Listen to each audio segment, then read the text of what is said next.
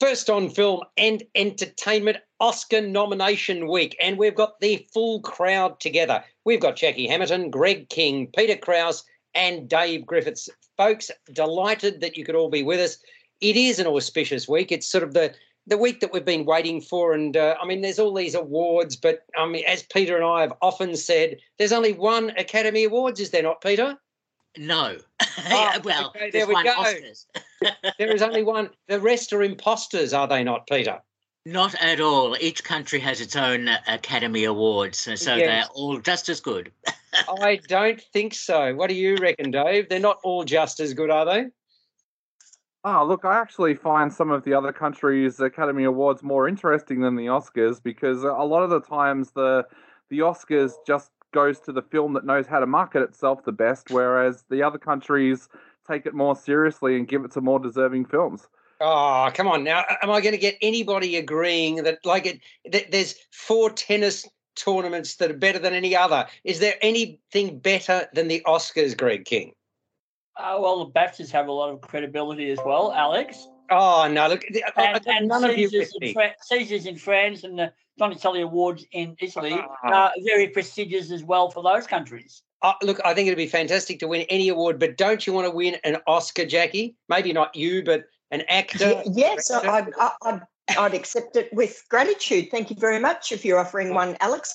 Well, of course, being televised, it has the worldwide, the eyes on it. So it has the red carpets and that all goes along with it, I guess. So that's what brings it to the people. Well, this year, of course, there is a movie that I didn't particularly like, that I don't think Dave particularly enjoyed either, that leads the nominations with 11. And I reckon the title says it all. Everything, Everywhere, All at Once, Together, Forever, God knows what else it's called. It's an overrated film, isn't it, Dave?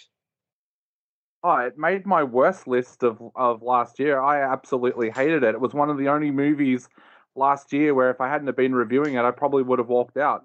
There you go. Now, okay, so I know, Jackie, you're on the other side. You think it's a piece of cheese, whatever you want to call it. What about you, Peter? Did you like it? Very much so. It's a very clever piece of filmmaking. I had on my top 10 list. I'm dismissing you too. Greg? I'm in the middle of it. It had some elements, but I thought it was too long, and some of it went on too far, and I'm still scratching my head over some of it as well. It's not the best film around, but it's certainly an interesting one to have been nominated for an Oscar. But it has a lot of people. It's got a lot of momentum at the moment, having just won the Critics' Awards. Yeah, look, 11 nominations, and it's fascinating. There's 5 of us. 2 really, really liked it. 2 really, really didn't like it all that much, and 1 was in the middle. So I'm not sure what that says, but nevertheless, we've got the 95th. It says that Peter and Jackie are right. Oh, is that what it says? Alex, while you're on that, though, a lot of other films have won large amounts of nominations. Like I was about to mention, and won nothing. I mean, Colour Purple was nominated for 11 Oscars, won nothing. The Turning Point was nominated for 10 Oscars and won nothing as well. So 11 nominations doesn't necessarily mean anything. Very good. Well, look, I suspect, though, it will win a number of awards. Just how many? Anything. I mean, it's kind of one of these things that, again, you start betting on the Oscars for those people who are into that, but you've got to bet very carefully, because at this stage, it's not an open field. But The Banshees of Inisherin, which I thought was a terrific film, that is number 2 with regards to nominations, along with All Quiet on the Western Front, which we talked about last week, Peter. 9 nominations for each of them. I mean, we'll go through I suppose we can go through some of the categories. And I know this is early days, but I'm going to get you to give me your views in terms of what will win and what should win.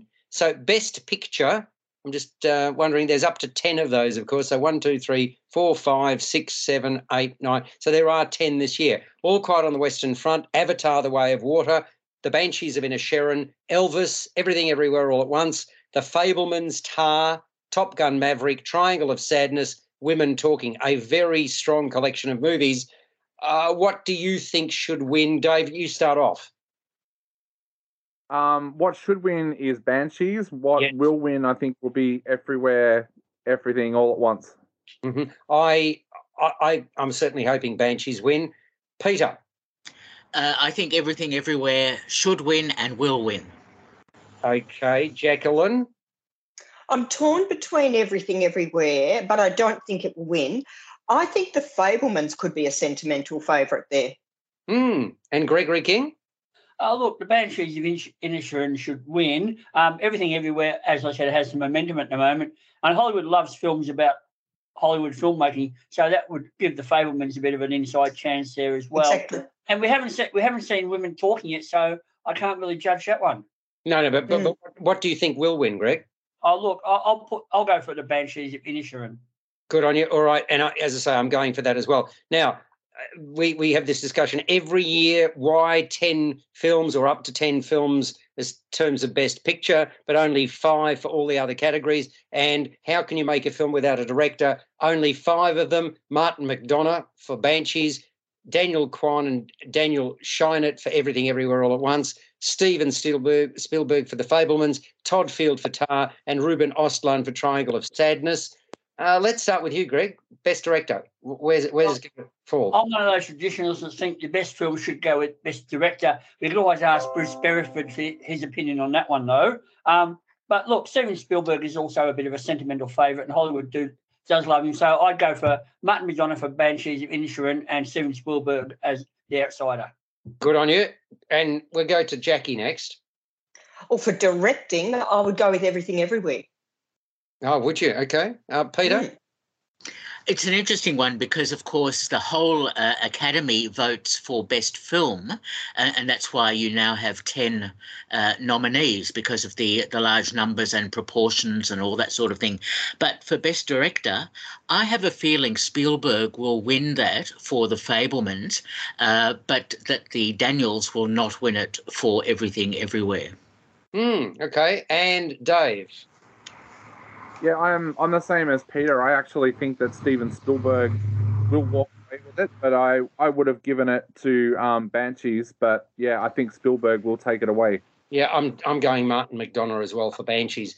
Best lead actor: Austin Butler, Elvis; Colin Farrell, The Banshees; Brendan Fraser, The Whale; Paul Mescal for After Sun; and Bill Nye for Living. So yeah, I'll go first on this one. I want Brendan Fraser to win for The Whale. I just thought it was a phenomenal performance, as great as Colin Farrell was in The Banshees of Inisherin. What about you, Dave?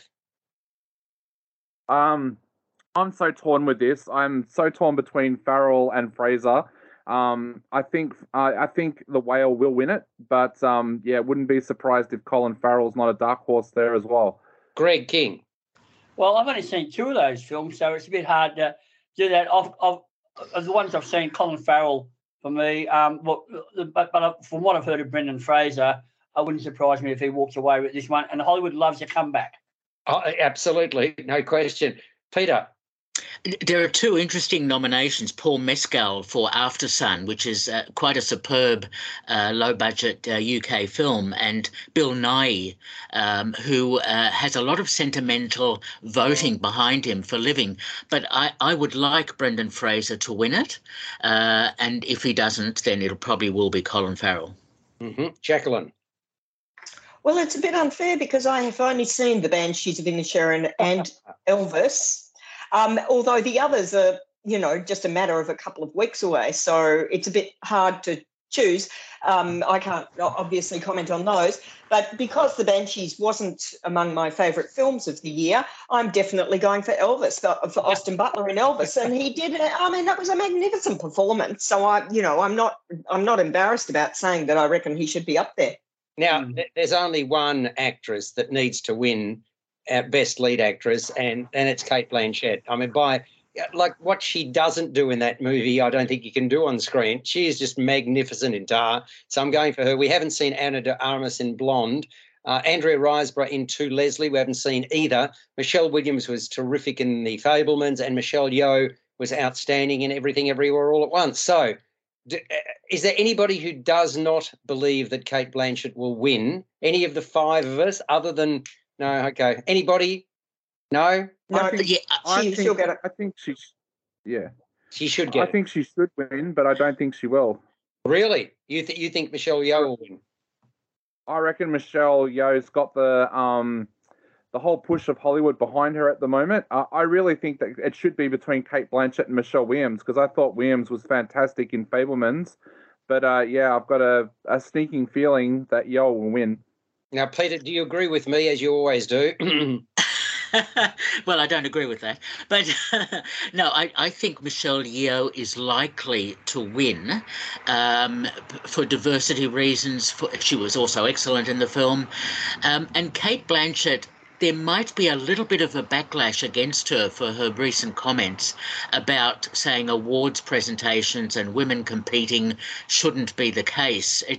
I found her comments very strange. So I think a combination of those will probably mean Michelle Yeoh. And I should mention, the only film I haven't seen is To Leslie, which at this stage has no Australian distributor. And Andrea Riseborough, Kate Blanchett and so many other actors pushed for her nomination. It seems that she has put in a great performance. So she's a really dark horse. Yeah, I read something only yesterday that there's some pushback about all the white actors and whatever again. I mean, every year we're reading stuff. It's quite troubling that even though endeavours are being made, clearly they're not necessarily enough for everybody. By the way, when you say what Kate Blanchett said, perhaps for those people who haven't read the remarks, you could reference them a little bit further, Peter, and explain what she said. Well, she said that competitions, especially with women competing, is meaningless, that it doesn't further the cause, it doesn't do anything for people's understanding of films, of women, of a whole range of things, which is a very interesting comment because she has been part of competitions and has received awards in the past. Of course, this is her third potential Oscar. So I don't know. I think maybe she just came out of left field with that comment because she felt that there's too much competition and marketing and publicity for awards when in fact it's the performance that's more important and the film itself.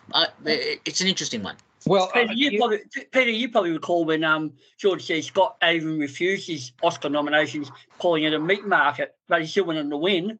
True. Well, hang on, Greg, you and Peter are both teachers. And not long ago, it was said, oh, well, we shouldn't have competition among kids to get into university. We shouldn't have exams that, some people are going to be mentally scarred because they don't handle exams well, and, competition overall is not good. I mean, since time immemorial, there's competition, the alpha males and all that sort of stuff. Is competition necessarily bad? I just think it's the way the world works, isn't it?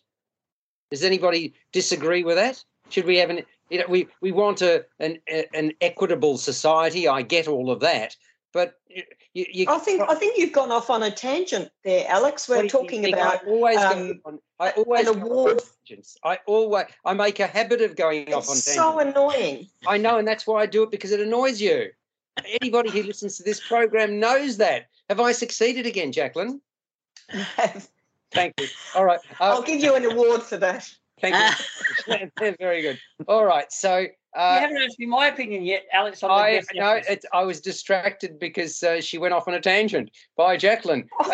What's your thoughts, Greg? Well, I think Kate Blanchett probably deserves to win because it's a great performance there. Anakin Armas, by chance, has been nominated for a Razzie for the same film, so that sort of shoots her out of competition there. And if Gil McLaughlin, I'm going to bring a sporting analogy here for you, Alex. If Gil McLaughlin was doing the announcing of the winner there, can you imagine the suspense when he goes, and the winner, Oscar, goes to Michelle, dramatic pause, and then he announces it. Very good. Jacqueline, do you know who Gil McLaughlin is? Someone to do with sport, obviously. Very good. Yeah. Very good. Very good. Now, okay, so we are now moving on to, for those people who don't follow AFL football and the mighty fighting Essendon football machine, the only club to follow, he is currently the head of the AFL, the CEO.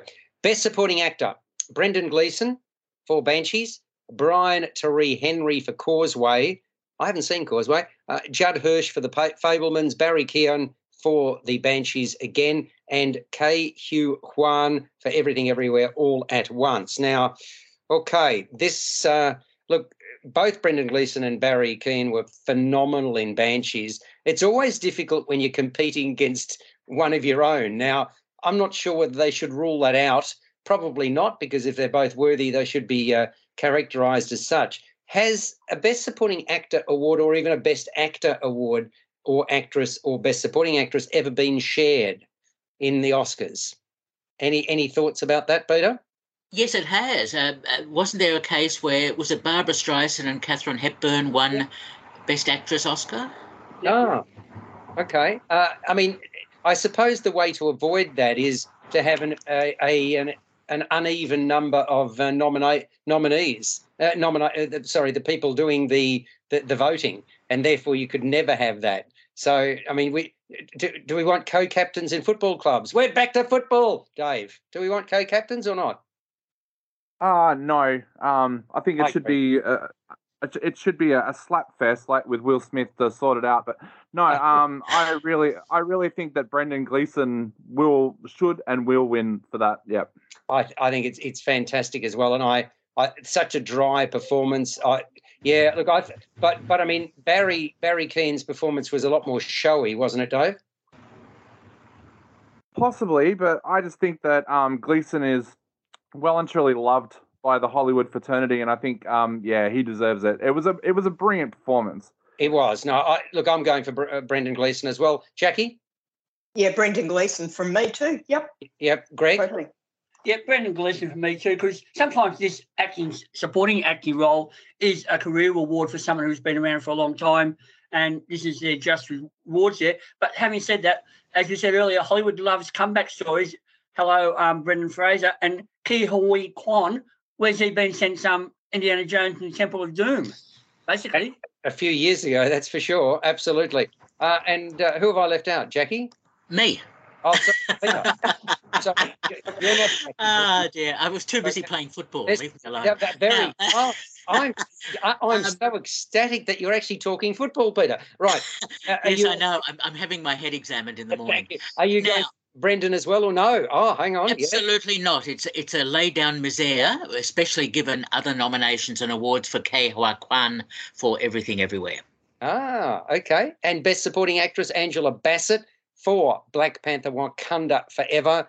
Hong Shou, who was terrific in The Whale. Kerry Condon, The Banshees of Inisherin. What a marvellous performance by her. Jamie Lee Curtis, a very different role in Everything Everywhere All at Once. And Stephanie Hugh in, again, Everything Everywhere All at Once. Once again, competition within that film. So this is a tough one.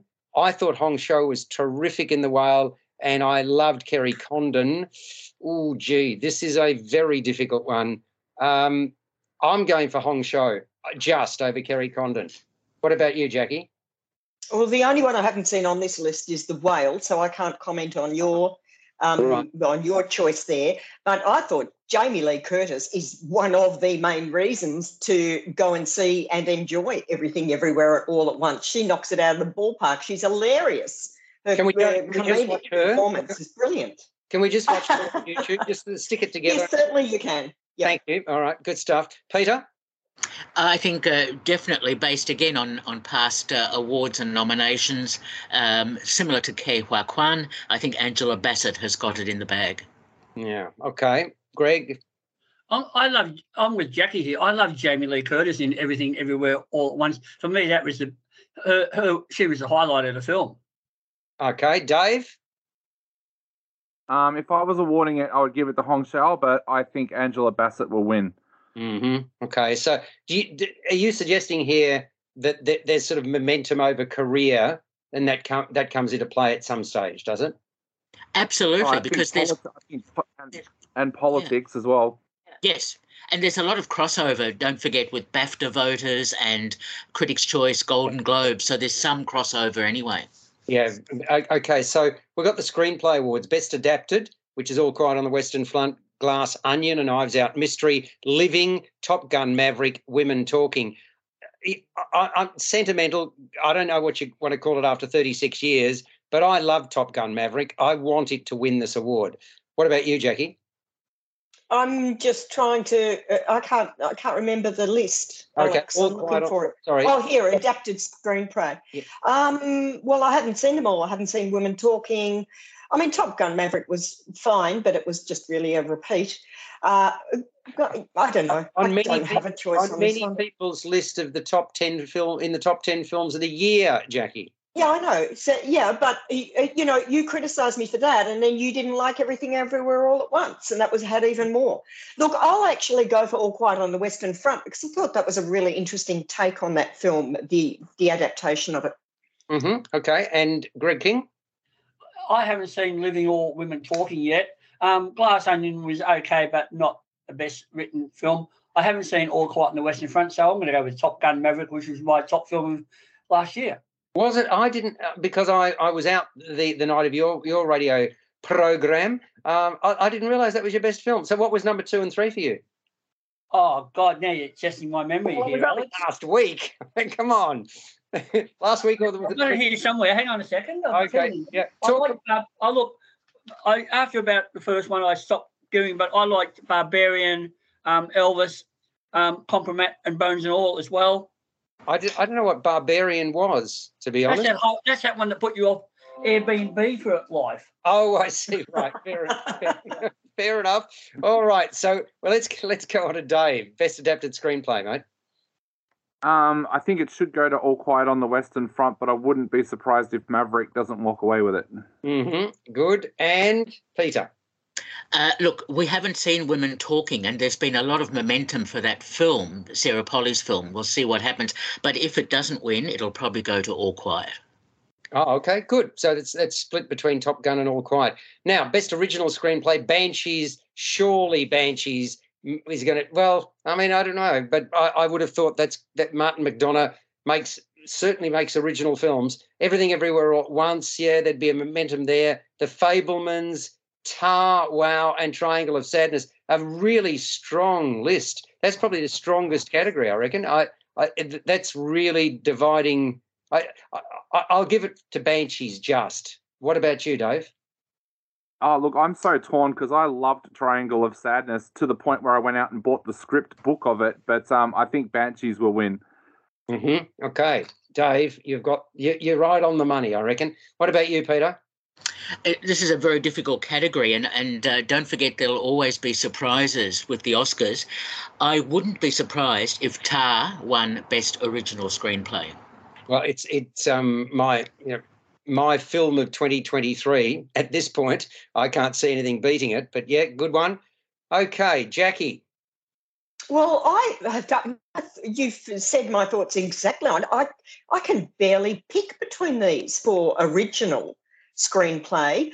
I guess I'm going to have to go split between Fabelmans and Tar. Can we have joint winners there, please? For you, yeah. Jackie, anything you want, whenever you want it, you just say it and you've got it. How's that? Okay, well, we'll have 5 winners then. 5 winners. Okay. Correct. Would you like 5 winners too? I'm going to go for the Banshees of Inisherin to give Martin McDonagh another Oscar there. But often this Best Original Screenplay is often given to a film that deserves to get the Best Film Oscar but doesn't get it. I mean, think Pulp Fiction and a lot of other films that have won Best Original Screenplay, and they probably justly should have won Best Film as well. So if whichever one doesn't win Best Film, they'll probably win Best Screenplay out of them. Okay. That's an interesting choice because it could still. A lot of these were nominated in that category too. So, apart from Banshees, then where would you go, Greg? Everything Everywhere, Fable, Tar, or Triangle? Everything Everywhere All at Once is more a visual thing rather than the screenplay, I think. Triangle of Sadness, again, clever film, but Tar, again, nice character-driven piece. So if it wasn't the Banshees of Inisherin, I'd go for the Fabelmans. Everyone loves Steven Spielberg. Mm-hmm. Okay, but it took him a long time to win an Oscar himself too, didn't it? A very long time. It was overdue. What was the his breakthrough? What won him the Oscar? Schindler's List and Saving Private Ryan. There we go. All right. So best cinematography. Wow, that's an interesting one as well. All Quiet on the Western Front. Bardo. False Chronicle of a Handful of Truths. I have no idea what that is. What is that, Peter? It's a documentary by Alejandro Inarritu, and it was briefly in cinemas and is now on. I think it's on Foxtel. It's a Mexican look at history, and it's a most incredible film. Oh, okay, terrific. Elvis, Empire of Light, Roger Deakins, and Tar, Florian Hofmeister. Well, there's a couple there that I haven't seen. So where are you going, Peter? Have you seen all of them or not? The only one I haven't seen is Empire of Light. Yeah. But I think All Quiet on the Western Front again has a lot of momentum because it is so beautifully shot. Mm-hmm. Now, I'm not sure about you, Greg, where you're going with all of this. I presume there's a few you haven't seen as well. I've only seen Elvis and Tar, so right. Yeah, I'm limited there. So look, I liked the way Elvis was shot in frenetic style. Tar was a much more conventional style with lots of long takes and everything, but I haven't seen All Quiet on the Western Front, but I'm happy to go along with Peter's recommendation that it was beautifully shot. I'll try and catch up with it on Netflix over the next week or so I can make up my own mind. No, it sounds good. Well, I mean, I presume that's the same standing for all of us, so I'm not sure whether we want to dip in. Dave, have you seen many or not in this category? No, not really, but I think it's a travesty that the cinematographer from Top Gun Maverick didn't get a nomination, considering that the poor guy was having to go up in jets and stuff like that to get his shot. So, yeah. Okay, well, look, any Jackie, I presume you're the same, so you won't buy into this. Well, I've seen 3 of the 5, and I would be torn between All Quiet on the Western Front and Elvis for cinematography. Very different styles, very different kinds of films, but both so phenomenal in the way that they were shot. Yep. Now, look, but I'll just do a couple more. Best International Feature Film. Again, I haven't seen. I've seen, I think, 3 of them. All Quiet on the Western Front, Germany, Argentina, 1985. Obviously, Argentina. Close, which we're seeing this week, Belgium. EO, Poland, and The Quiet Girl, which was a lovely film, which was in my top 10. That's the Irish film. Again, Dave, have you seen many or not? I have. I've seen a few of them, but I hope The Quiet Girl wins. That was in my top 10. But I wouldn't be surprised if All Quiet on the Western Front doesn't win that one as well. So yes, that was my thoughts entirely. Peter, would you go All Quiet? We have to be careful here. You're talking. You're not going All Quiet, right? Sorry. Certainly, I'm all noisy on the Western Front. Yeah. But I have a feeling All Quiet is a strong contender, and we haven't seen EO yet, unfortunately, the film from Poland, which I've heard so many good things about. But Argentina 1985 has been winning a lot of awards, and I think because of that political nature of that film, I have a feeling it might win. Mm-hmm. Greg, you're also in a situation where you've only seen a couple of them? I've only seen The Quiet Girl, so I really can't comment on this one. And I presume the same with you, Jackie? Well, I didn't. The Quiet Girl wasn't on my top at all, so I haven't seen from Argentina, Belgium, or Poland, so I'll go with All Quiet, but that's only for lack of choice. Did you not like The Quiet Girl, Jackie? I didn't love it. Okay. Liked it, didn't love it. Yep. Okay. And Best Original Song now. You've got Applause from Tell It Like a Woman. What's Tell It Like a Woman? I can't. It's a film that none of us know anything about. Thank you very much. Then Hold My Hand, Peter. I'm sorry. No. Well, you can if you wish. Top Gun Maverick. That's Hold My Hand from that particular film. Yes, we're not going to get saucy on this program. Lift Me Up from Black Panther Wakanda Forever. Natu from Triple R. Now, did Triple R make it into the cinemas or did it not? I think it was part of the Indian Film Festival and it's now on Netflix. Well, I think it had a week at Melbourne Central or something. Did it, Greg? Yeah. A number of people, because Greg has a cavalcade of champions over about 6 months talking about the best film of the year, and a number of them mentioned Triple R. Then This Is a Life from Everything Everywhere All at Once. So they're the best category songs. Was there any really outstanding song this year? I mean, I'm probably controversial. I don't think so. Yeah, no. I didn't really notice anything in particular. I thought there was some of the scores in the movies were wonderful, but yeah, okay, maybe especially Tar. Yeah, maybe I'm selling it short. I don't know. What do you think, Greg? Oh, I have trouble remembering any of those songs from those movies. Yeah. Basically, and I love your music, but often a standout song will sit in my brain, but I can't remember. Yes, fair enough. And what about you, Dave? You're a music person as well. Anything stand out to you? I'm the same. When I heard the nominations, I didn't even remember those two songs from Wakanda Forever or Maverick, and I loved both of those films. So, yeah, I'm probably not the right person to ask just because I don't remember any of those songs from the films. While we're talking about this, I'm just wondering why the song from Where the Crawdads Sing didn't get nominated, because I still remember that one. Okay. Yeah, me too. And I'm just wondering why that didn't get nominated. Yeah. Because the film wasn't worth mentioning, Greg, that's why. Boo hiss, it doesn't matter whether the film's worth mentioning, it's the song that stands out. Oh, very nice. Controversy. I love it. And Peter, I think that actually raises a really good question. Can you have a great song in a bad film? Yes. Of course you can. What? Yeah. Well, no, not really, Dave, because you've fallen asleep by then. No, I mean, look, it often you get films that may be in the Razzies, but there's an outstanding performance or whatever. I mean, it's no different, surely. Peter, do you sing? Should you sing?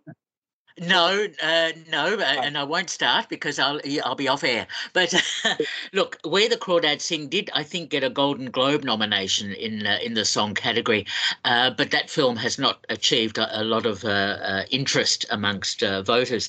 Look, Tell It Like a Woman. We haven't seen that film and that song, but Diane Warren has a lot of respect in the industry, and she's been nominated many times for her songs and never won. So she, I think, is a sentimental favourite, but I think that Triple R, the Indian film, will be recognised. Okay. Well, there we go. We should mention Catherine Martin.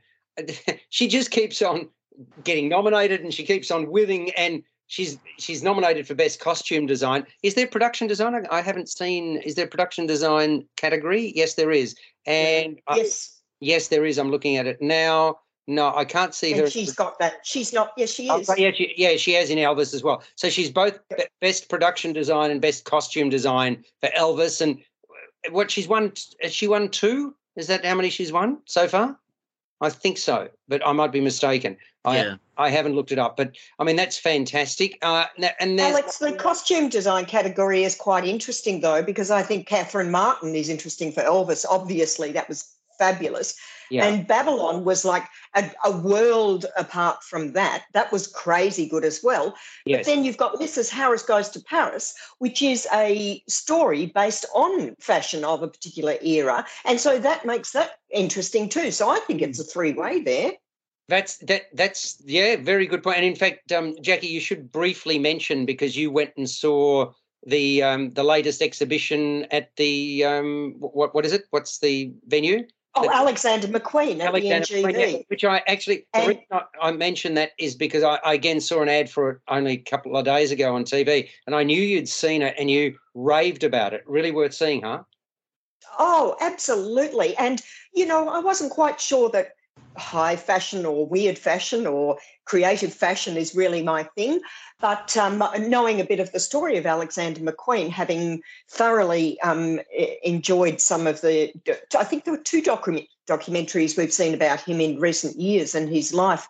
You have to, I've decided I have to trust whatever the NGV curates and puts on for us is you just go to it, because the way it was presented was just astonishingly interesting. Can you explain that? So for those people who don't know what we're talking about, National Gallery of Victoria, it's obviously next to the Arts Centre, and it's got the, what do you call it, the water wall, etc. That's where it is. So what about the presentation? Tell me about it.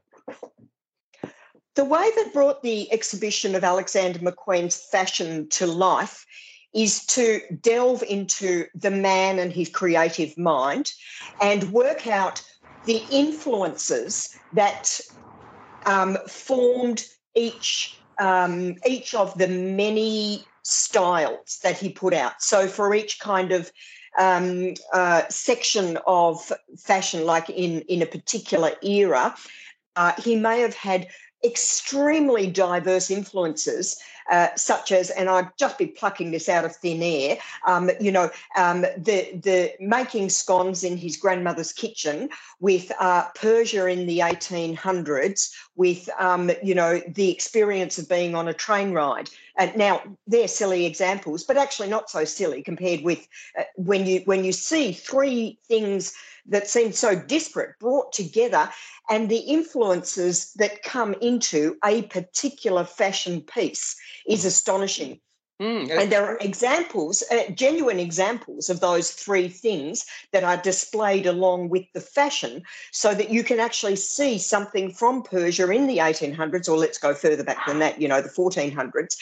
They actually have a headscarf from that era, from that time, that you can see a reflection of that patterning or whatever, or the cloth or something in the design in his creative fashion. I just totally say go along whether fashion is your thing or not. No, that's great. That's terrific. It's interesting because there used to be, I suppose, some fashion rules, and I mean generations change, of course, but the simplest of rules, like blue and green should never be seen, which is a silly example, but one that immediately comes to mind. But I'm just honestly wondering whether there is anything that you can do in fashion that's beyond the pale.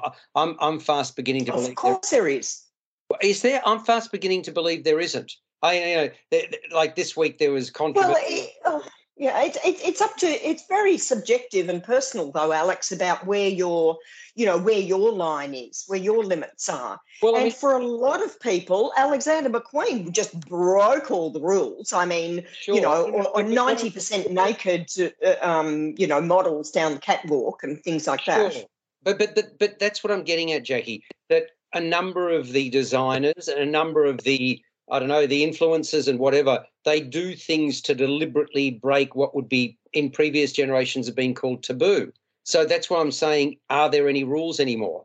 And I'm questioning, this week, or I think it was this week and last week, there was controversy over something that Kate Hudson, I hope I'm not trying to diss somebody, she designed some leggings that basically had the bum cheeks out of them, and the question was, well, who would ever wear those as to complete their exercise or even to walk down the street? It's so the question here is anything can go, can't it? And I mean, if you're good enough and if you make it into the world of fashion, then suddenly it becomes the in thing for a period of time, and then it disappears for a while. And then, but Alex, breaking the rules in fashion, creative fashion is not about what somebody would wear at the gym or to walk down the street.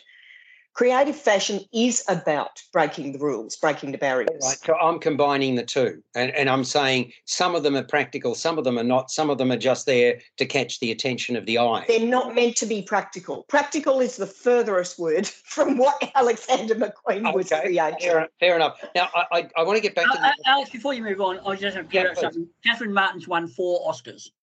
4 Oscars. Thank you. So, Greg, in terms of the 4 Oscars, were they for 2 films or were they? Yeah, she won Best Achievement in Costume Design and Production Design for The Great Gatsby and for Moulin Rouge. That was my confusion. That was why I was asking about whether she's again nominated in both categories. So she's won for 2 particular movies, but she's won 2 Oscars for each, making the 4. Got it. Thank you very much for clearing that up. She's been nominated 3 times for Elvis, both for costume design and production design, but also as one of the producers of Elvis. Oh, good. By the way, I haven't asked this question, and you may have the answer. In terms of other Australian nominees, because we've obviously talked about Elvis and so on, but Catherine Martin, and we've also talked about Kate's nominations. Any other Aussies that we should be mentioning at this point? Anybody know of any others? There is an Australian who's been nominated for Best Short Animation who lives in Queensland. Hang on, he lives in Melbourne. I'm short and I'm animated. Does that count? I don't know. I'll ask Gil McLaughlin. Thank you. Oh, Peter, a second football. Oh, Dave, are we converting these heathens, are we? Just fantastic. Well, let's face it, Gillan McLaughlin is Darth Vader, so there's a good film there. Now, hang on, we don't want this program to be sued.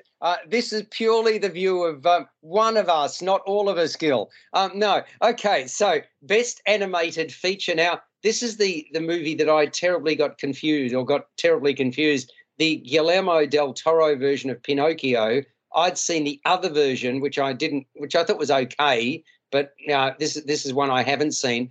I loved Marcel the Shell with Shoes On. In fact, I encourage you to go and see it, Jackie. Puss in Boots. I've seen it. I know. Loved it. Yeah, wasn't it wonderful? Just wonderful. Gave it 9 out of 10, Alex. Good. See, you've got to trust my judgments on these things, Jackie. It's fantastic. Are you saying I'm right? We agree. We agree. Okay. Puss in Boots: The Last Wish, The Sea Beast. I don't know what The Sea Beast is, and Turning Red. So they're the animated feature film. Peter, I presume you're going to say that Pinocchio will win. Is that right? Oh, definitely will win. The stop motion animation is so seamlessly done and so beautifully done that it will win. And I haven't seen it because I would have loved Marcel the Shell with Shoes On, having not seen it to have won. Anything different from you, Dave, on this? No, I think Del Toro should be making a space on his mantelpiece right now. Very good. Have you seen Pinocchio, Greg? No, I haven't. And Jackie? And my nose didn't grow with Yes, that I have. either. Okay. So, Jackie, you've seen the Guillermo del Toro? Yes. Oh, okay. I have. And you've seen both. So, I've seen the Pinocchio, the Marcel with the Shell with Shoes On, and Puss in Boots. And I just wasn't drawn to the Pinocchio the way So I'm actually going between Marcel and Puss in Boots. And funnily enough, I almost would like Puss in Boots to win. Really? Why? Yeah. I actually thought it was an excellent film. Oh, okay. And I liked Marcel too, so I'm not quite sure why I think, but I'm just leaning that way. Fair enough. All right. Well, look, I think Zaki's just reminded me there was some great songs in Puss in Boots. I'm surprised none of them got nominated for best song as well. Okay. Now, I don't think it will win. Actually, I think Pinocchio will win, but I would kind of like Puss in Boots to have a bit of a go there. Yep. Okay. So, look, I'll leave it at that unless anybody's got any other commentary on the Oscar nominations. Do you think it was a fair, a decent sort of smattering of films? Was it diverse enough, Peter, or not for you? It was. I think it was a pretty good spread in terms of nominations and diversity of films and of the both the box office hits as well as the more art house type films. So yes, I think it was a pretty good range. Pretty good range. Any other commentary, folks? Greg, Peter, sort of Dave, Jackie, anything further, or we'll leave it there? We've spent a lot of time talking about the Oscars, I've got to say.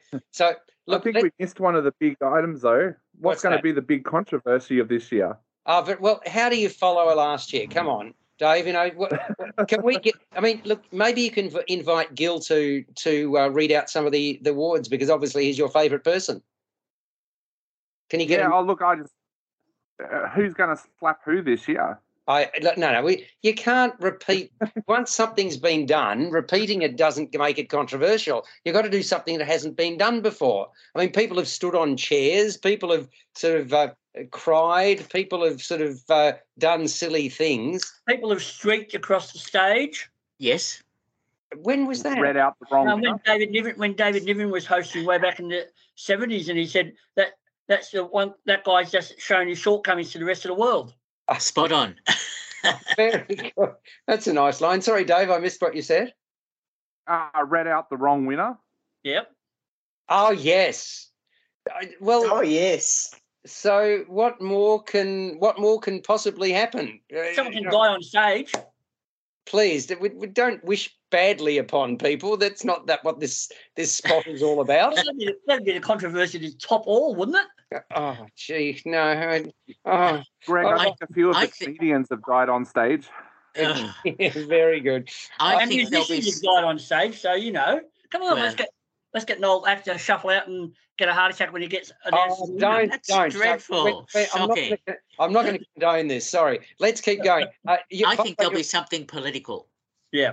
Yeah. But that's almost every year, Peter. That's not, with Ukraine and with there might even be a special comment by Biden. Who knows? Okay. Well, one of the movies that I'm certainly hoping is going to do damn well, and it may not in many categories, but nevertheless, Tar, which opened on Thursday. We really need to talk about that.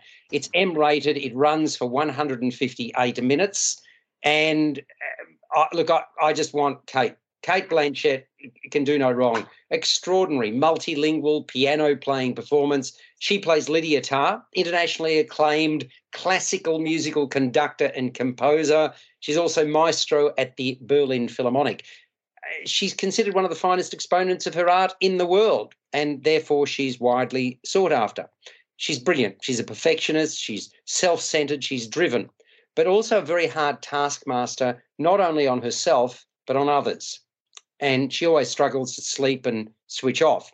So the movie starts with her interviewed by Adam Gopnik at the New Yorker Festival, where she's quizzed about her approach and inspiration. Her latest projects involve publication of an incisive book and also an upcoming performance of Mahler's Fifth Symphony. She's got a partner by way of a sickly Berlin Philharmonic concertmaster, Sharon Goodnow, played by Nina Hoss, and the pair has adopted a young daughter whose name is Petra. And with a busy schedule, Tar relies heavily upon her personal assistant, who's a rather sensitive person called Francesca Lentini, played by Nomi Merlant, and she relies upon Francesca for support. So events unfold as Tar and the orchestra intensively prepare for the live recording of Mahler's Fifth, which I referenced a few moments ago. Some are and have been sidelined, some of the orchestra. Among them is a young woman named Krista Taylor, former member of the fellowship program for aspiring female conductors that Tar founded.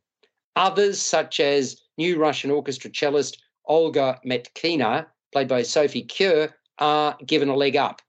The cracks in Tar's makeup begin to mount. So, look, it's an astonishing, complex, sophisticated psychological drama from writer and director Todd Field, who did Little Children. I thought it was brilliantly written and executed. And for much of the way, it's a puzzle. We just have to try to figure out what's going on as we learn more about the way that Tar operates. And then more than halfway through, the film picks up momentum as the intrigue builds and the shocks take over. And as I said at the start, I thought Blanchett was outstanding in the lead. The way she carries herself, keeps delivering. Her character is all-consuming and dominant. And what stands out is her intensity in performance, particularly noteworthy when she's conducting. She, in my opinion, morphs into Lydia Tarr. What did you think, Jackie? Oh, totally. It is Kate Blanchett's film. Funnily enough, I went to see this a second time at a very, very late screening last night. Really? Because I wanted to, yes, I went after dinner last night and it finished a little before midnight. I just wanted to refresh and see if the first time I saw it, when was it? About 3 weeks ago we went. Mm-hmm. It completely knocked me for six, and I wanted to see if I felt a bit the same way the second time. I didn't quite. I think it was the creeping up of the drama and the intrigue that really got me into the film and the way that Kate Blanchett inhabits that role. But in the end, I'm thinking of it much more as a critic's film rather than an audience enjoyment, entertainment kind of film. The character of Lydia Tarr is absolutely fascinating as we get to know her, and we're very pleased we don't know her perhaps in our own personal lives. Incredibly talented, but she's a bully and she's powerful and she's haunted and she's very, very complex. And that's why she's fascinating to watch. And the people around her who call her maestro to her face. And when somebody, when the world calls you maestro, you obviously believe that. And she certainly was. Yet it being a character piece, it's still, the whole film has an extraordinary ambience, and it's a very rich and, as you say, complex film. But I wouldn't necessarily say a film for audience enjoyment. What about you, Dave? Yeah, I thought this was an absolute masterpiece of a film. It feels like a theatre production. Kate Blanchett's performance is what you would expect from a theatre production, in that she's in just about every scene. A lot of those scenes are very, very long, and it's very, very dialogue driven. So she puts in a brilliant performance. But of course, I think you've also got to give credit there to Todd Field with his screenplay as well, because without that screenplay, she wouldn't be delivering those scenes, and they're intense. It's a weird film. Like Jackie said, it's one of those films where I can't imagine people would go, I'm looking for a good night out, I might go see Tar. But it is one of those films where if you're a cinema lover, you are going to enjoy this film and cherish every single moment of it. Peter? Look, it is a superb film, and Todd Field had been planning this film and writing it for quite a long time, and he only wanted to have Kate Blanchett in the title role of the fictional female conductor Lydia Tarr. Some people seem to think it's based on a real person. Well, it's an amalgam of a number of different people, but it's a fictional character. And so he waited until Kate was available and then was able to make the film. Look, I think it's a superb film. It's beautifully written. The performances are superb. That Kate had to learn German, relearn the piano, really had to learn what the whole art of orchestra conducting is all about, and so on. Absolutely superb. But it's interesting to note this film has had a backlash. And the backlash is that here we have at last a film about a female conductor, and she's presented in a negative light as being a bully, as you said, and having those sort of psychological concerns. So to counteract that, it's interesting to note Kate Blanchett executive produced a documentary that's about to be released called Knowing the Score about Simone Young. Yes. And she definitely wanted to do that to show the positive side of women being conductors. Yeah, I mean, it's very difficult because, I mean, if you do something that's in any way out of the ordinary, or you have a negative perception, that shouldn't mean that you can't view that. And, not every film has to have a Hollywood happy ending either. So anyway, what about you, Greg? What's your thought? Well, this is only Todd Field's third film in 20-odd years.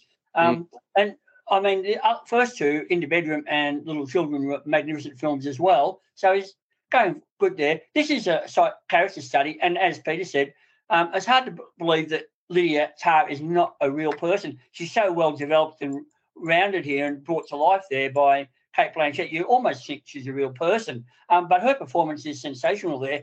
Apparently that scene set in Juilliard School where she belittles a student there was shot in one take. And when you think of other one-take performances that won Oscars, like Michael Douglas's Greed is Good and Gregory Peck's delivery of the courtroom sequence in To Kill a Mockingbird, you can see how good her performance is there. And as you said too, Alice, the momentum changes as the film goes on. Early scenes are done in long takes, long shots, steady camera, and then the pace picks up. The scenes become a lot shorter and a lot quicker and much more quickly edited as she heads towards her the deep decline of her career there. Conscious effort by the writer and director. No doubt about that at all. I hate to cut everybody short, but we are virtually out of time. Greg, score out of 10? 8 out of 10. Jackie? 8.5 out of 10. Peter? 9 out of 10. Dave? 8 out of 10. Alex? 9 out of 10. Phenomenal film. Go along and see it. Look, there's what's love got to do with it? We've got to talk about that. We'll do that next week. There's another movie I sent you to see, Jackie, which you'll have to wait and talk about next week as well, or the week after. Folks, it's been a pleasure talking to you. We'll do it all again next week, and enjoy your week. All the very best.